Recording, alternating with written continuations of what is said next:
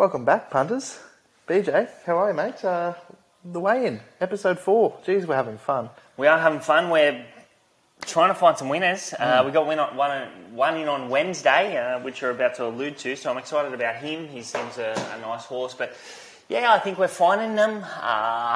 They really haven't been, because it's just sort of been off-season horses going around. So our first couple of episodes of the weigh-in, sort of horses that are getting towards the end of their preparation. But the good horses are back. We're starting to see group racing come around. Yep. We've got exciting racing this weekend. I can't wait for it.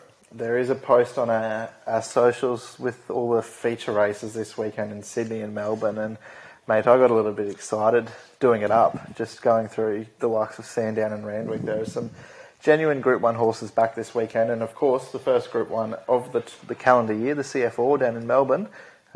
We might touch on that at the end of the show, but mates, the weigh-in, what have we found so far? We've found sort of Spacewalks come out and won after being an addition. I think he might be the only winner, but there's been a few horses that have run reasonably well.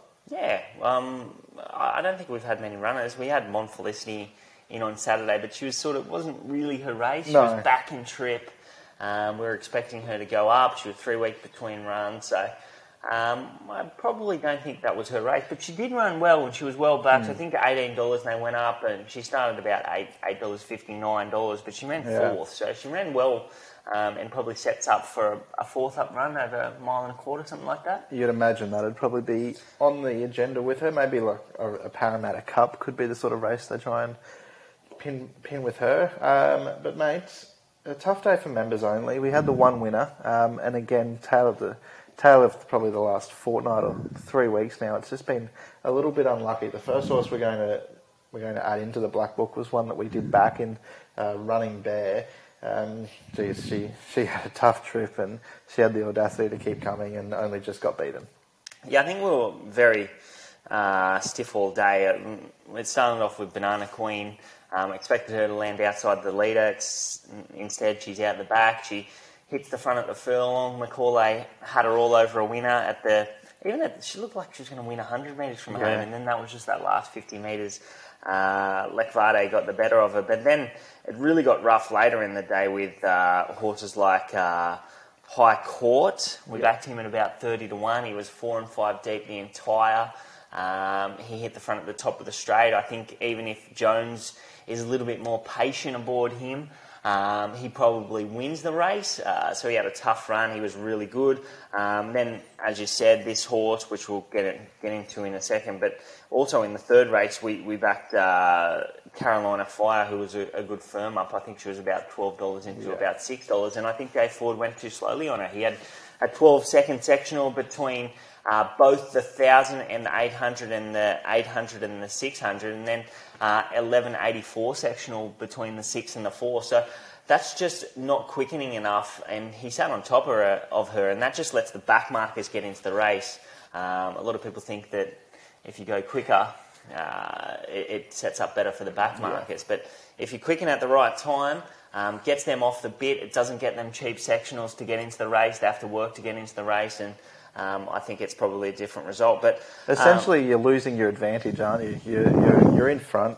Make them chase you. Make them catch you. And when you go that slowly, especially at that sort of point where those horses behind you can start to build the revs and build the momentum into the race, that advantage is gone, and exactly you're right. a sitting duck. Exactly right. I think probably about the 600, the winner, Dr. Evil, was giving us about 5 lengths, and because we had a cheap sectional between the 6 and the 4, he can just get cheap 3 lengths, and he's 2 lengths within you, and over the concluding stages, he's always going to be too strong. But yeah, this horse, Running Bear, she was another one we backed. We took $13. She was lighting up on Betfair late at about $11, but I thought she went super. She was 210 days between runs. She was 3 and 4 deep without cover. She drew well enough, just victim of circumstances, wide without cover. Very good sectional between the 4 and the 2, and then she just peaked on her effort late. She just probably needed the run, and given the tough run that she had, she can only strip fitter for that effort. She's probably going to be better suited over 1,400 metres. She's probably a country championships horse. and I thought she went very good, and I think she'll be winning a race like this in the near future. Yep, I agree. We got a little bit excited there at about the 300 when she did hit the front, and she quickened really nicely. And it was just one of those days really where James McDonald, he was, especially early in the card, he rode 3 of the first 4 winners. He was just on, and when he's on, he's pretty hard to beat, isn't he? Sometimes. 100%, he's too good. He just times races beautifully. I will make mention of Preemptory. Yep. It was really well supported, but it had absolutely no luck. I'm not sure if it wins or not. It just absolute complete excuse. It looked like it had plenty to give. It just had nowhere to go. So that's Running Bear and Preemptory out of the highway there at Randwick on Saturday, February 4. We'll move on to race 5. It was a benchmark 78 handicap for the 4-year-olds and upwards mares. Mate, and again from the Joe Pride stable. Joe Pride's one of our favourites, and if you're on Twitter, it's a little bit of beef happening at the moment because good old Charlatan, but we won't get into that.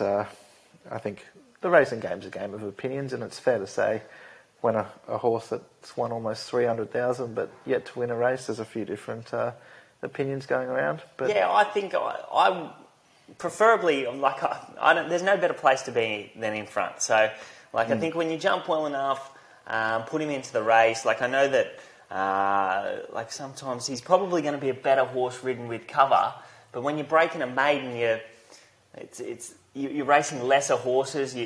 They're ultimately slower speed, so you can get a cheap sectional in front. You can control the race. If one wants to go quick enough and lead you just let it go.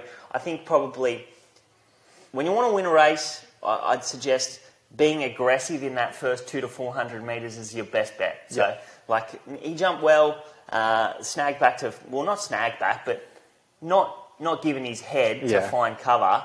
Ends up being 3 deep without cover.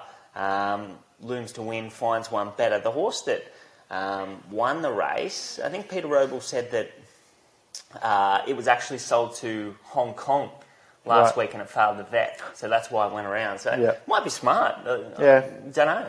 But he's run into a few smart ones. Like Toronomica got the better of him in a midweek race, and it's come out and run super in that stakes race on Saturday. Yep. So, he goes well. But, sorry, we're talking about Enegame here. She was well backed $8 into $5. I think she's busting to win a race.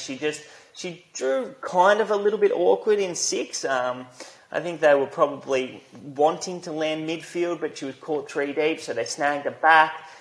She ended up at the tail of the field. Then she was held up between the 4 and the 2, even to the 175. But when she did get out, she just absolutely savaged the line. I love to work through the line. She had the 6th best last 200 metres of the day. That was clearly the best late sectional of the race. So if she can find a race like that, she can land a couple of pairs close. I even think she would have made it interesting. She probably doesn't beat the winner, but she gets very close if she gets clear galloping room at the right time, and she would have run a clear second. So I thought she went super. I think she will win a race like this in the near future. I wouldn't see 1,400 metres as a problem either. So a race like this in the near future, she can be hard to beat. Yep. Plenty to like about Enegame. That winner was quite impressive, Sonora. I don't think I'd actually heard of the horse prior to Saturday, but certainly one to keep an eye on. Maybe they step that horse through the grades. But, mate, one other horse that we want to add into the black book comes out of race 7. It was the 1,000-metre benchmark 94, won by Remark, who, since that throat operation, the gelding operation, he's come back a totally different horse. That was an enormous win first up with 62 kilos by Remark. But one horse, Key Largo, back there for Bryce Hayes and Brett Preble, not a great deal of luck in the straight. Yeah, I think this horse went super. Remark went super, 62 kilos, as you said. He had the right run. He did. Behind the speed, travelled into the race like a good horse, had a little bit left under the bonnet. There were a few good runs in the race, like Andermatt actually had the best last 4 and 200 metres of the day, and he's going to be better suited over further. But this horse, Key Largo, he was absolutely bolting in behind them. I think he's only an 83 rater, so he's eligible for much easier races than this. Yep. And he's been flying. The stable is flying. He actually had the second best last 400 metres of the day, and he was under a stranglehold. So I think he would have probably... I think he should have run a place for sure. Yep. So if he can go back... I don't think they're probably going to have like Benchmark 88. They're not going to want to win a race like that after that sort of run. He's probably going to see him in stakes grade soon enough. But he was very good. I think he was 80 days between runs or 60 days between runs, so he was only fresh. 1,100 metres, not a problem. 1,200 metres, not a problem. So I think there's a race in him in the near future. Well, like you say, that last start that he had back in on the 3rd of December behind I Am Me and On the Lead, both of those horses have won subsequently to that. So he's certainly a nice horse. And prior to that, he ran second in the Warra, splitting a Thalrec and Dragonstone. Nothing wrong with that form, mate. So I think you might be right that this horse can certainly be in the winner's stall very shortly. Punters, if you are watching us on YouTube, or it'll be on Facebook as well, there's a bit of merch that you can get your hands on. Stubby coolers, hats, t-shirt that BJ's rocking. The Instagram shop, that'll be happening very shortly. We're just waiting. By the end of the week, I'd say. Hopefully. We're just waiting on Instagram to approve it. And it's been approved. It's been approved? Yeah, there you go. Get an email. Yeah, look at that. Well, end of the week, watch this space.